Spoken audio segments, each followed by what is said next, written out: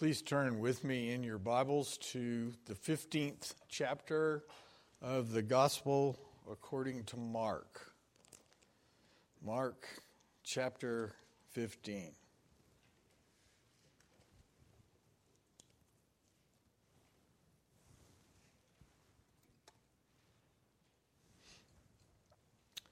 The three-part religious trial before Annas and then Caiaphas and finally the gathered Sanhedrin was over. And after completely ignoring several of their own illegal procedures, the keepers of the law had finally condemned Jesus to death with the charge of blasphemy. Jesus had unabashedly claimed to be both the Messiah and God in human flesh. But now their problem of getting rid of Jesus for good got even larger. The Romans did not allow anyone to put Jesus to death besides themselves. Only one person in Jerusalem had that power, and that was the Roman governor, Pontius Pilate. So, the Jewish religious leaders had to somehow convince Pilate that Jesus should be executed, and that was not going to be an easy task.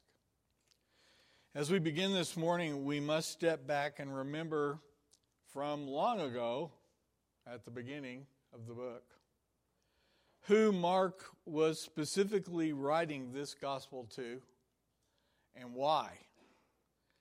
Mark's gospel was especially intended for Romans, for people who had not been raised as Jews. And as we've gone through the book, we've noted several times how Mark has at times explained some of the Jewish customs and traditions. His emphasis is that Jesus is the King. And in the first half of the book, Jesus is convincing his disciples that he is the King, that God has actually come to us. And in the second half of this book, Jesus predicts and shows that he is a suffering King. Most people had no clue about this. This is important for us to realize because the part of the early church that was actually in the city of Rome was an authentic, countercultural, embattled, and persecuted church, which faced much suffering. When we've got to ask the question, do we understand this? The bride of Christ, by its very nature, is countercultural. And this means that what the church believes and how we in the church should live runs counter to or against the beliefs, the values, habits, and manners of life of the society we are a part of. Part of the angst that we've been feeling now for decades is the simple fact that it's a lot easier to live as Christians when we are not so counter to the culture. When the culture was a little more aligned that way.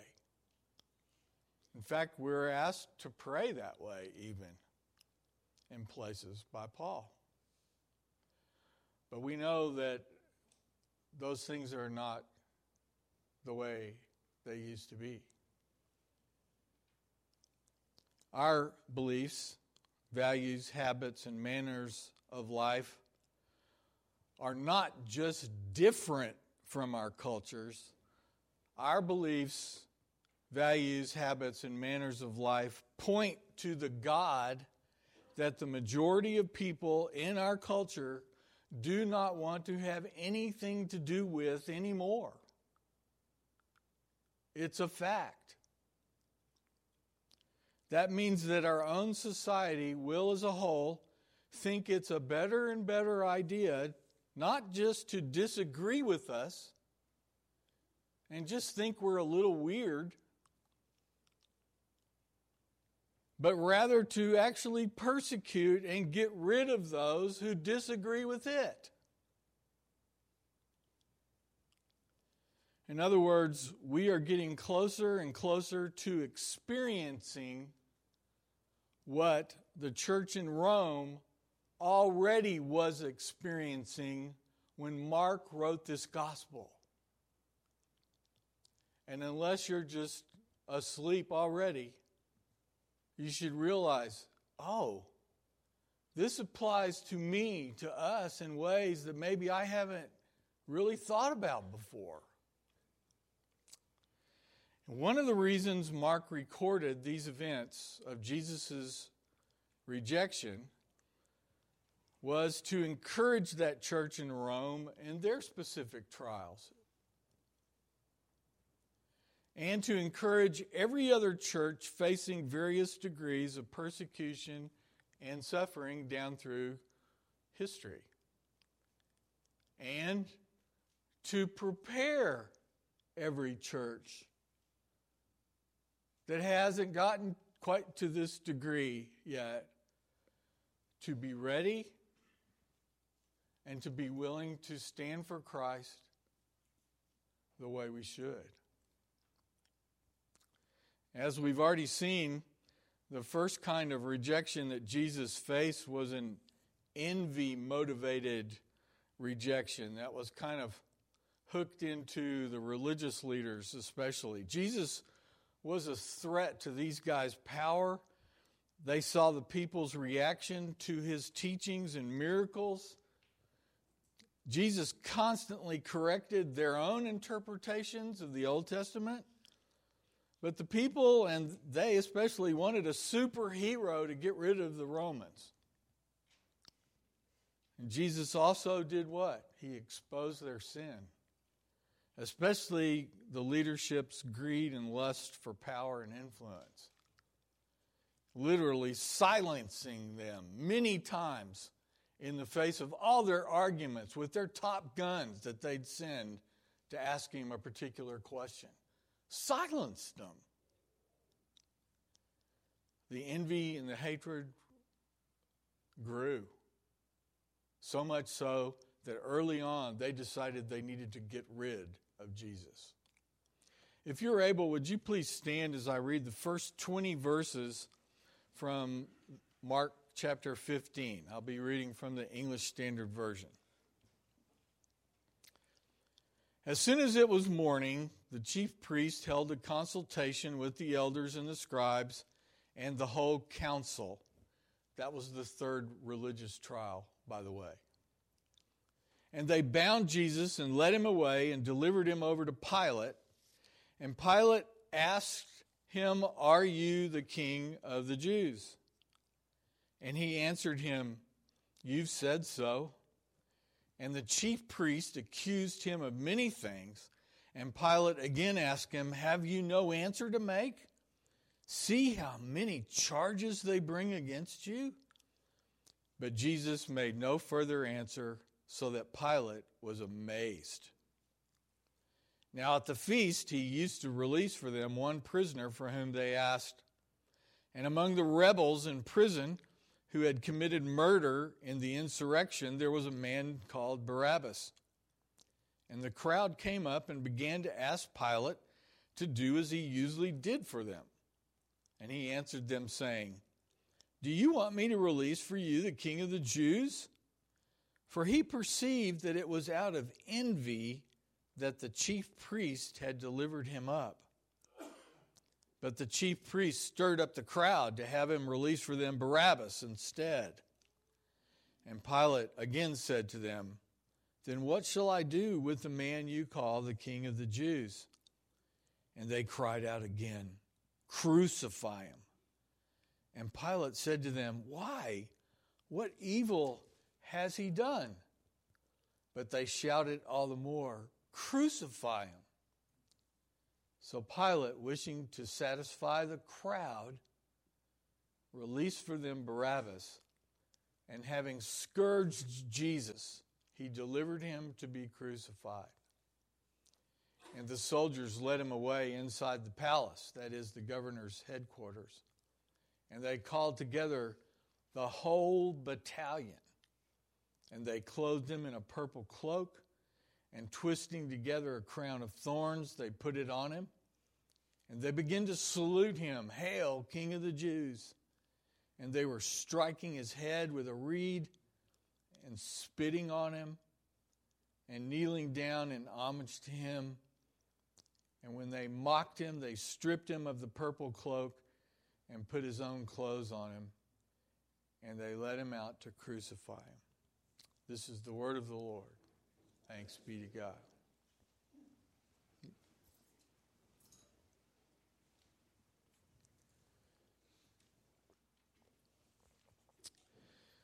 Pilate ruled over one of the most difficult provinces in the Roman Empire and was appointed by Tiberius Caesar to that position in 26 AD.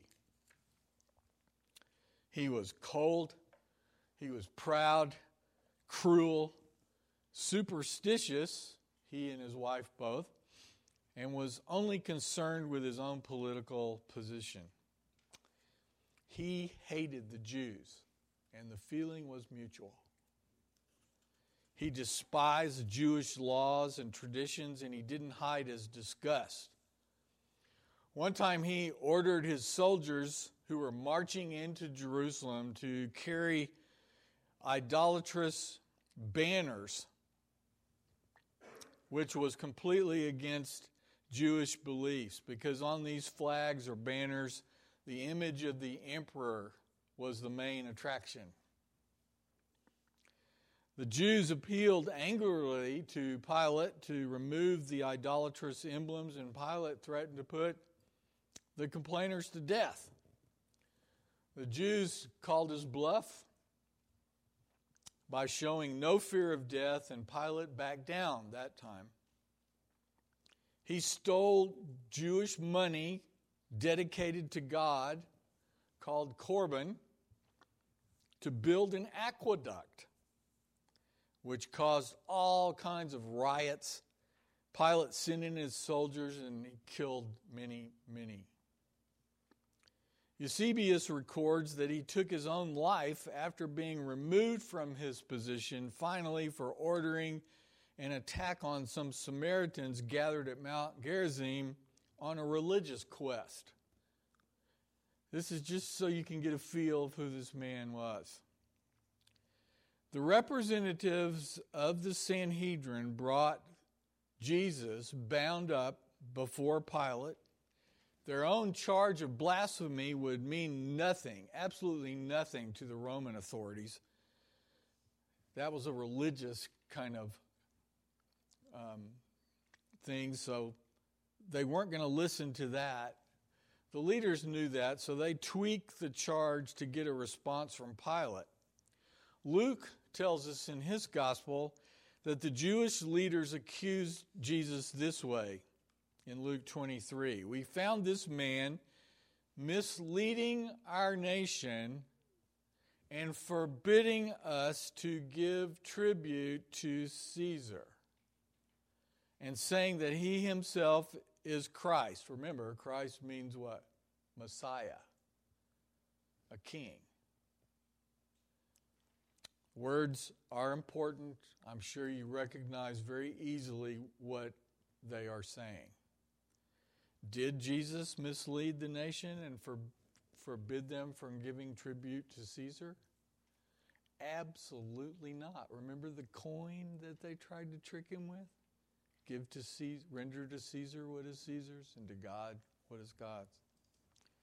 Pilate is curious about this charge, and he's pretty shrewd.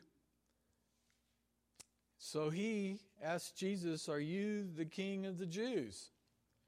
And Jesus answers, "You've said so."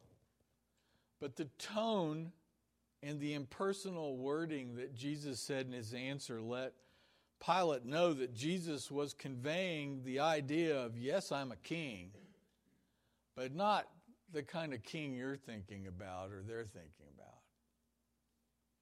And that's really important to understand here. And he makes sure of this later when he talks to Pilate behind closed doors, more or less. That he is a king, but he's not the kind of king that they're talking about. And in verse 3 here in Mark, we read, and the chief priests accused him of many things. In other words, the religious leaders saw in this exchange between Pilate and Jesus that Pilate was somewhat skeptical of their charges. So what do you do when you're skeptical and you're desperate? Man, immediately you just start laying on everything you can think of. So they ramped up their executions. And then Luke tells us in Luke 23 that the Jewish leaders were so urgent that they said that he stirs up the people, teaching throughout all Judea from Galilee even to this place. And you go, well, what's the big deal about that? Did you hear what Barabbas was in prison for? He murdered somebody in the what? The insurrection. This was normal operating procedure in Israel during Roman domination and rule. That's why this was the most hated place in the world to be assigned to be a governor. It was constant. There was all sorts of groups that were trying to get rid of the Romans. So stirring up the people would ring some bells quickly in the governor's hearing. And Pilate again asked Jesus, have you no answer to make? See how many charges they bring against you? But Jesus made no further answer, so that Pilate was amazed. Why was he amazed? Jesus won't say anything to the chief priests and elders' many accusations. He's silent. And that amazes Pilate because what would he be used to as the chief prosecutor governor in a land that the Romans are ruling? He would be used to loud and desperate pleas and protests in the face of anything they were charged with. Not somebody being silent and not even dignifying the charge. So Pilate is more than skeptical now. He knows that Jesus is innocent, and he also knows that he is no threat to Roman rule. The other Gospels fill in a lot of the details, or at least some of them. Luke tells us that Pilate then sent Jesus to Herod. That would be right between verses right about 5 and 6 in Mark's Gospel. He doesn't mention this. But the other Gospel do. Sent to Herod, where Jesus was completely silent in the face of, once again, hate-filled accusations and mocking. This is the same Herod who had had John the Baptist killed. And Herod was mainly wanting to see him. It even says this in one of the texts, because he was wanting to see Jesus perform some kind of miracle. That was the main reason. Again, Jesus, in the majesty of being God in human flesh, stood there and took it and didn't dignify any of this interest or charge. So Herod sent Jesus back to Pilate, having found nothing deserving of death in him. Now, we don't know how Pilate felt when he saw the Jewish leaders and soldiers bringing Jesus back from Herod, but he probably wasn't too pleased. He saw a political nightmare, did he not? Pilate's plan had been to rid himself of having to face the issue of judging Jesus. And he wanted to score some political points with Herod at the same time. And here he sees Herod sending him back. But Pilate, we read in Luke 23, and Herod did become friends that day. Doesn't surprise us. John records that Pilate took Jesus back into the palace and questioned him personally. Why is that important? Because the high and mighty Jewish leaders didn't want to be contaminated and go into the Roman headquarter palace.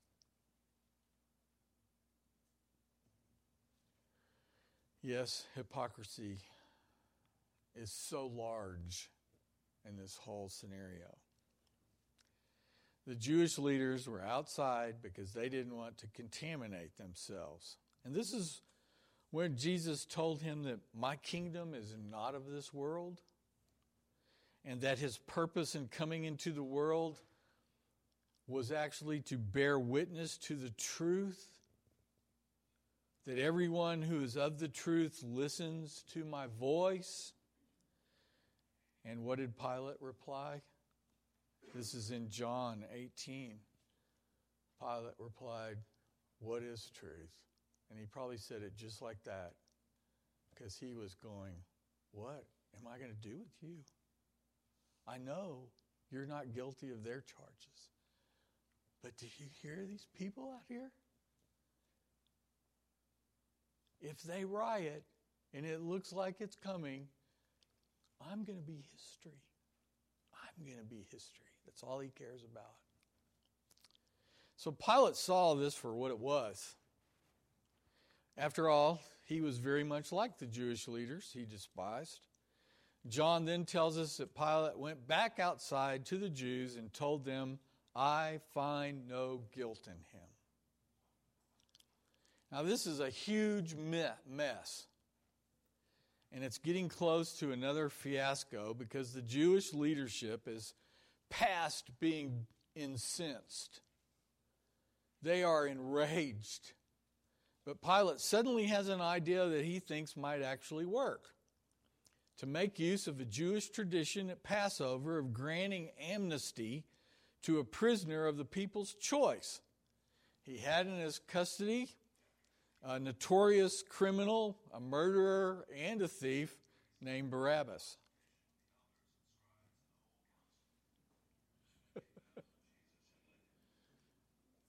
Competition right here.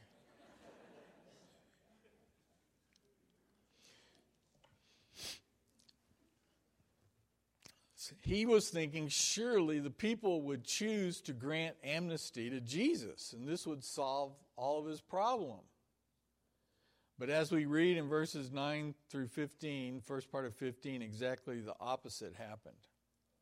There we read, "And he answered them, saying, 'Do you want me to release for you the king of the Jews?' For he perceived that it was," did you catch that? "Out of envy that the chief priest had delivered him up.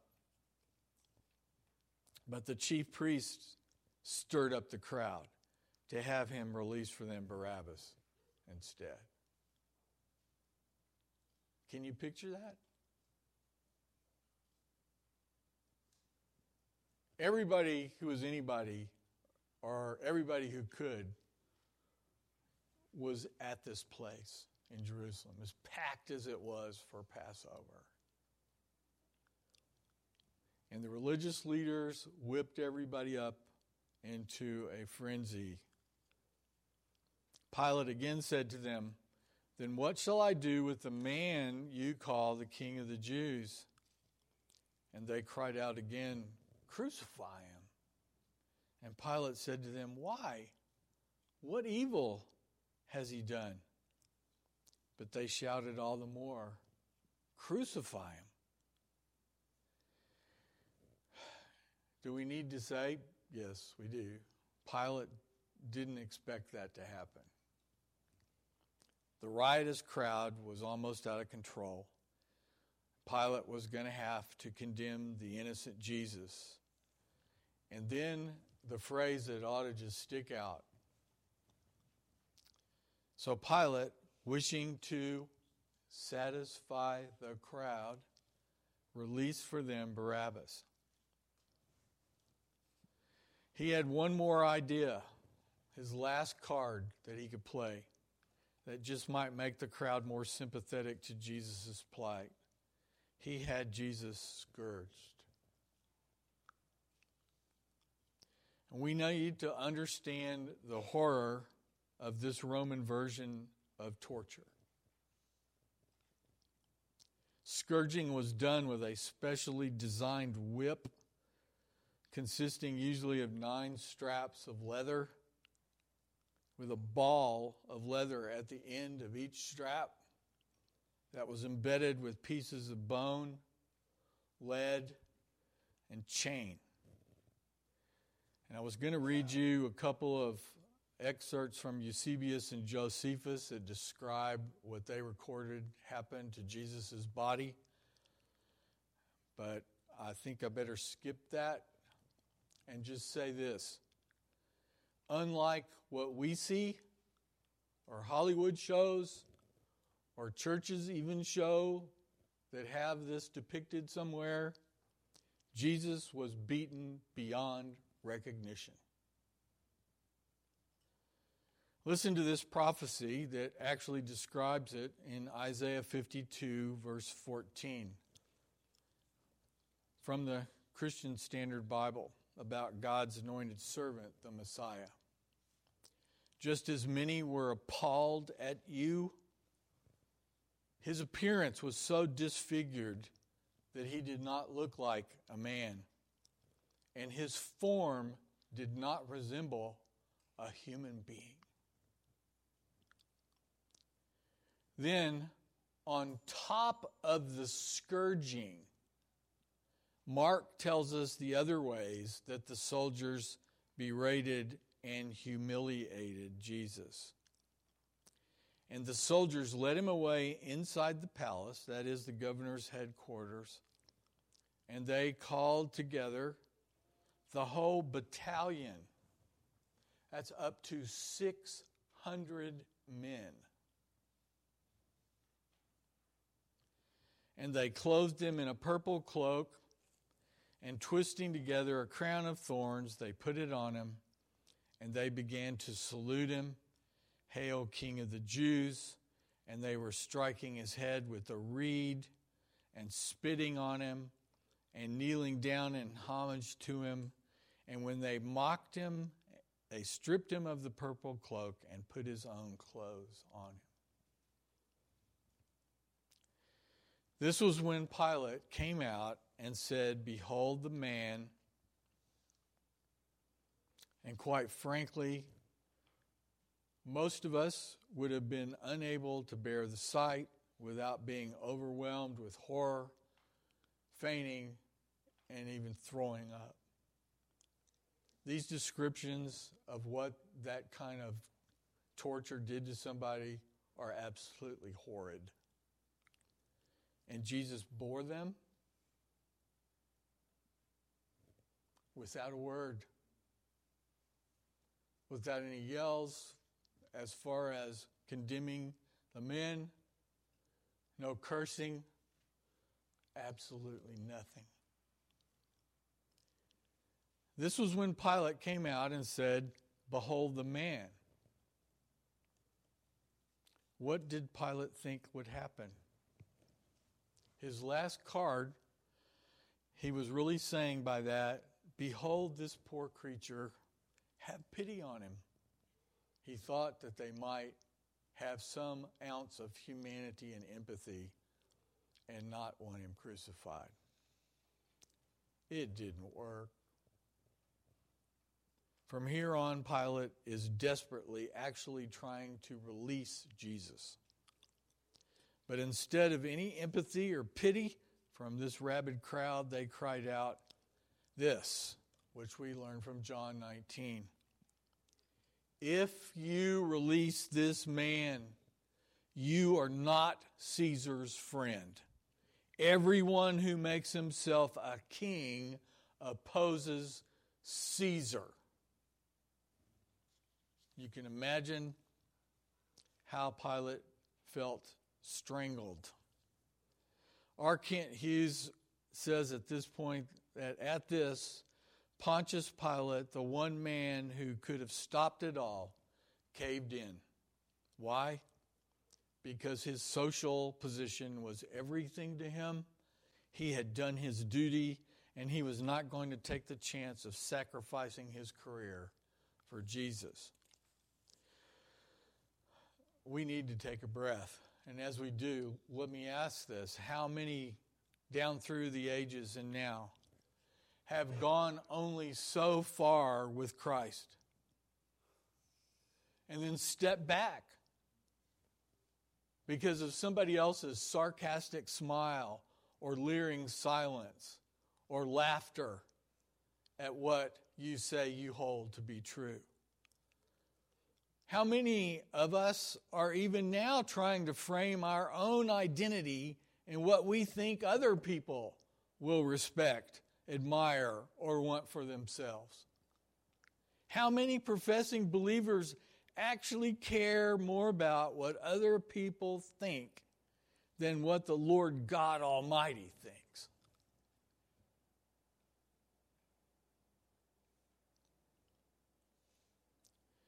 What is your identity?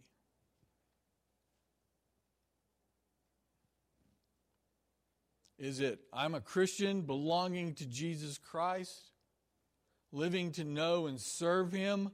Or is it what everybody else's seems to be in our culture now? I am whoever I want to be, depending on what I'll get out of it at the time. So you become actually what you desire the most to be. And you'll do anything to pay homage to that idol. These are why our times are so dangerous. Always has been this way. Never a time in history when there wasn't this kind of pressure. But oh, how great it is in our day.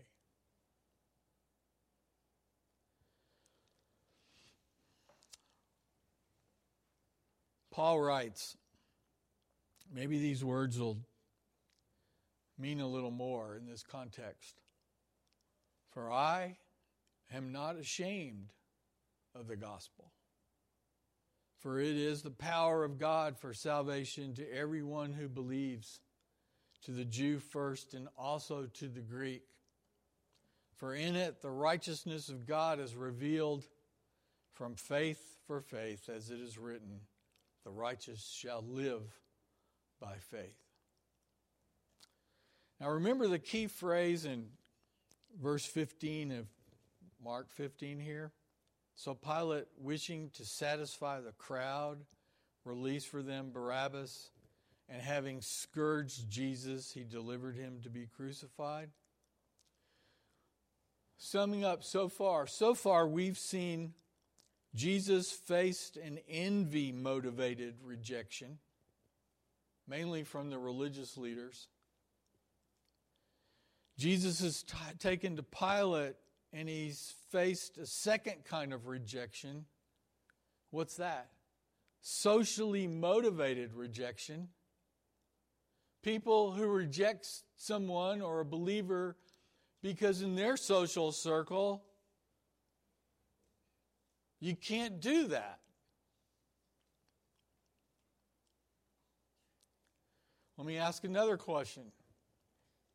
How is the church compromised with this kind of rejection? You need to know. How is the attack coming actually in and through the church in many cases now?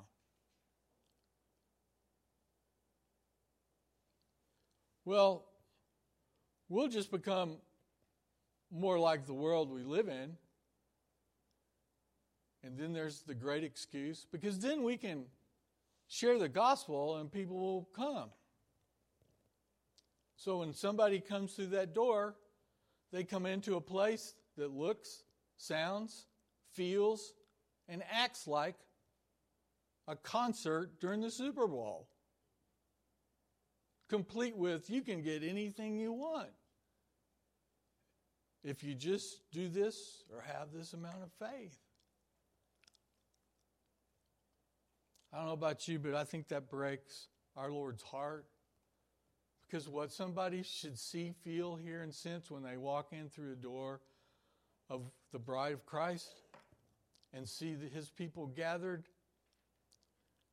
is him lifted up, honored, prayed to, sung to. His word being lifted up so that they go away and go, those people, they almost don't even know what to say because they see a group of sinners who have hope and who are committed to a God that they actually look like they know, but whom they reverence with honor and praise. So 2 kinds of rejection so far that Jesus faced: envy and socially motivated. But we also see another kind of, almost a subset of the religious thing, a religiously motivated rejection. And one of the obvious observations of this whole volatile situation at Jesus' trials is that the leaders were not only envious of Jesus, but also disappointed in what Jesus' claim to be the Messiah actually meant.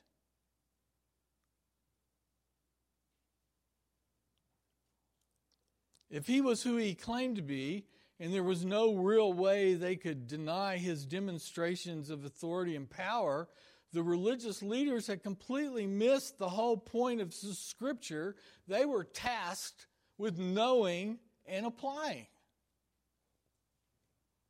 In other words, they came face to face with the Messiah they'd been crying out to for hundreds of years for God to send, and when he was right before them, they did not recognize him because he was not what they expected.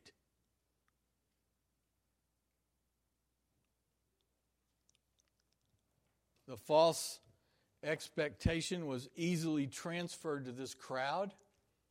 Just because the leader set the tone and the crowd blindly followed, which is what crowds do. Oh, save us from that. So the question for us is, on a very personal level, and as a church, have you and I ever been disappointed with Jesus or with God? Have you and I ever expected him to act in a certain way only to find out that he did not do what we wanted, when we wanted, the way we wanted? And he will not. These people were disappointed because his inaction to use his authority and power, they saw him do what? Feed thousands of people out of nothing.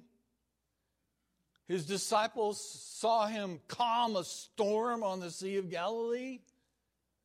They saw him raise the dead and really heal people that were desperately sick and diseased. They saw him silence the Pharisees who could argue anybody into the grave, but they saw them cower away with no answer to him. They knew he had the power and authority. And what did they expect him to do with it? Get rid of the Romans. And God's looking down on all this from his throne and saying, that's not the point.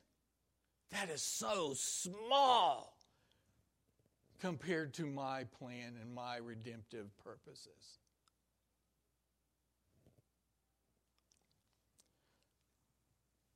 So what are we expecting God to be and do for us that might not be anything near what He wants to do?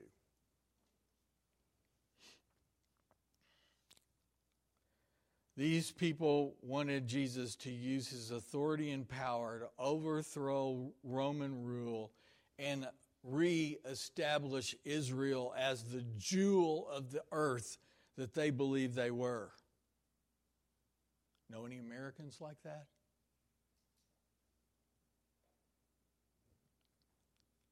Israel's whole history was full of similar misunderstandings. And one of the many places their misguided priorities were rebuked, many places, is a passage like Isaiah 55, 8 and 9, which sums it up. My thoughts are not your thoughts, which is why He gave us a book full of His. Neither are your ways my ways, declares the Lord. For as the heavens are higher than the earth, so are my ways higher than your ways, and my thoughts than your thoughts. There's another kind of rejection that Jesus faced. What about the rejection from the soldiers?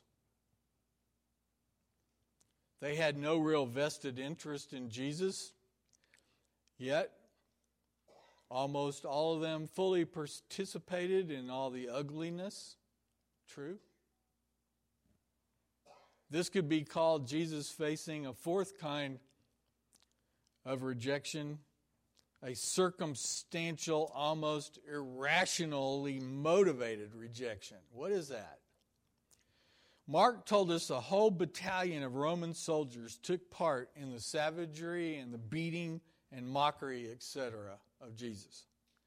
This was nothing less than almost a gang mentality, except it was organized soldiers under orders.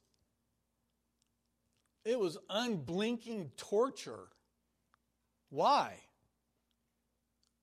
Because savagery begets savagery. We've all seen it, hopefully not personally, but it's terrifying. Somebody lets loose, wrath is let loose, and everybody else that has that in their heart joins in, and they may not even know what's going on. But they're in on it. Remember the persecuted church that Mark was mainly writing to in Rome? How did what Jesus go through encourage them? How did this book encourage them? How did this section of the book encourage them?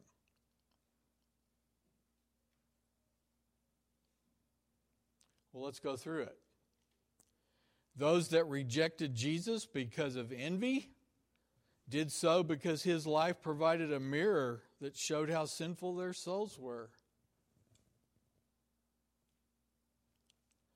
Those that rejected Jesus because of social concerns did so because to identify with Christ may be dangerous to your social status. We need to understand this because we don't just need to walk blindly in our world and never expect any of this to hit us. A lot of us, probably a lot of it has never hit you. But that doesn't mean it won't. And it doesn't mean your kids won't see it. Thirdly, those that rejected Jesus because of religiosity wanted Jesus to operate by doing what? Things man's way. And those that rejected Jesus because it was just enjoyable to their evil hearts to put someone else in pain were really just along for the evil ride.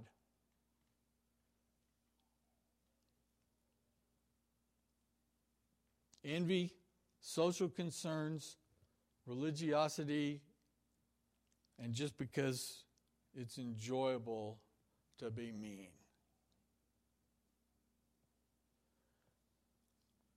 Maybe we ought to ask, which form of rejection would you be most tempted to cave under?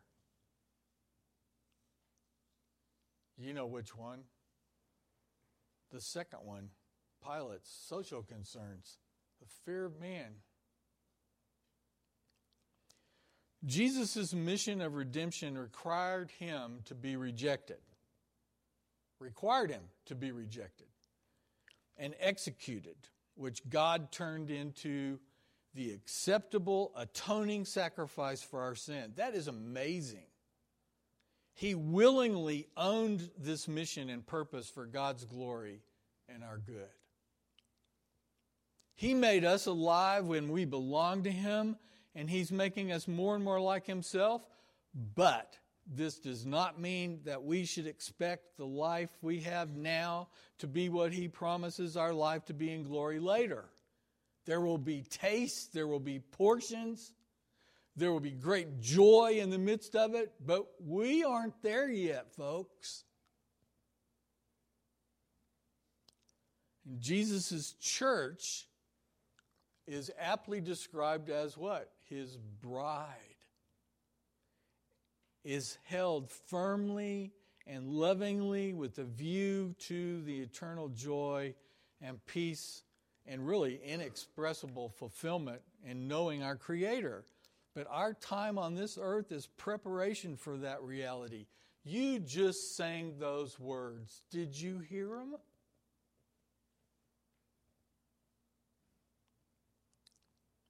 Genuine Christians and their churches down through history have always experienced in some form or degree rejection from the world they live in, just as Jesus was rejected.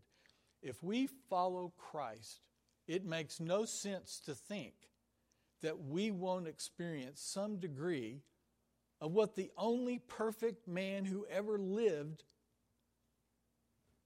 had happened to him.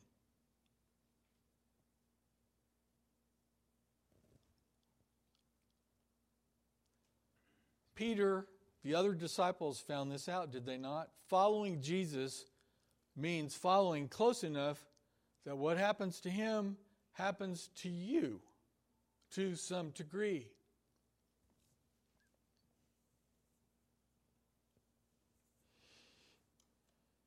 So each one of us needs to ask whether we are really committed to serve the risen Lord who loved us enough to come to this earth and do what was necessary to save us from our sin. You know, the scriptures are clear. Let me just read 3 of them. Indeed, all who desire to live godly life in Christ Jesus will be persecuted. Not everybody who lives everywhere else but the Panhandle will be persecuted, but we won't. For it has been granted to you that for the sake of Christ you should not only believe in him, but also what? Suffer for his sake. Peter gets it the best here. He sums this up. 1 Peter 4. Beloved, do not be surprised at the fiery trial when it comes upon you to test you, as though something strange were happening to you. Isn't that what we do? Oh, wow, my life is over. I've got this trial and this trial and this trial and this trial. I didn't sign up for this. What in the world is happening? Do you hear Peter? Don't be surprised. But rejoice insofar as you share Christ's sufferings, that you may also rejoice and be glad when his glory is revealed. Therefore, let those who suffer according to God's will entrust their souls to a faithful Creator while doing good. We as a church and as individuals and families will never be alone without the one who came to save us. We need to hear some facts. He knows what he's doing in our day. He holds us securely in His hands. He reigns even now. Nothing and no one in this life can separate us from His love and abiding presence. And these are promises from the one who bought us with the price of His own blood. We serve the one who faced the most unjust series of trials in human history. Completely innocent, perfect, no bad responses in the face of the charges, the beatings, everything that happened. He's the one that has us. He understands. And He never sinned during that whole process. He displayed a majesty and fortitude that became the target of small minds and evil hearts. He kept true to His purpose, and if living a perfect life demanded of us, why? Look around. That's why. Mainly because He wanted to honor and give glory to His Father, but He died to seal the purchase of those He came to save. You and me. Some were amazed at how He responded. Can you think of them? Pilate was, but he loved his position more than doing what was right. His disciples would be. Right now, they were frozen by their fear and their lack of understanding, most of them hiding. We'll see one of the soldiers who will execute Him recognize the stark difference of who He was, and his quote goes down in history as he looked at Jesus and he declared, "Surely this was the Son of God." And we'll see another man, as he was dying on his own cross, come to belief in Christ. And we'll see Jesus, even while on the cross, bring this man to the everlasting life that he was about to enter. And the list goes on and on and on and on. I hope we're all properly amazed by our Savior. If so, we will humble ourselves, we will confess our sin, and give ourselves completely to Him in genuine faith. And we will do it right now. Why wait?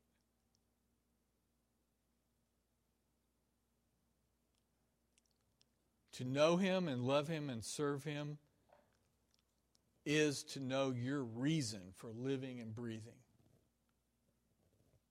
And if you're still breathing right now, you've got to ask the question, why has He preserved my life?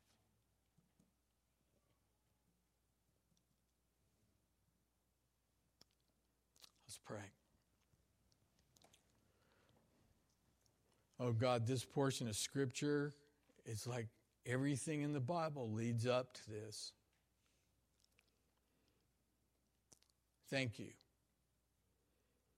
Thank you for such a picture that gives us more insight and understanding and seeing your heart, seeing Jesus' faithfulness and His love for us and what He was willing to go through. Oh God, unfreeze our hearts so that we know your presence.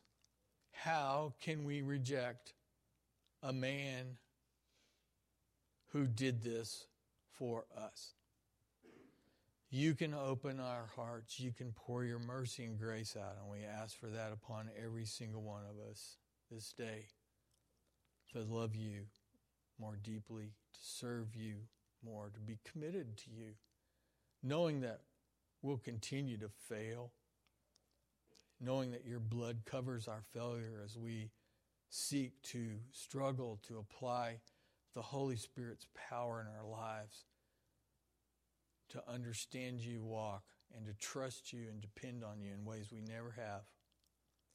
Make us more and more consistent. Thank you that your purposes will be fulfilled.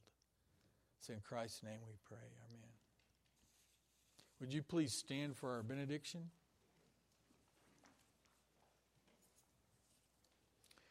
Now, listen.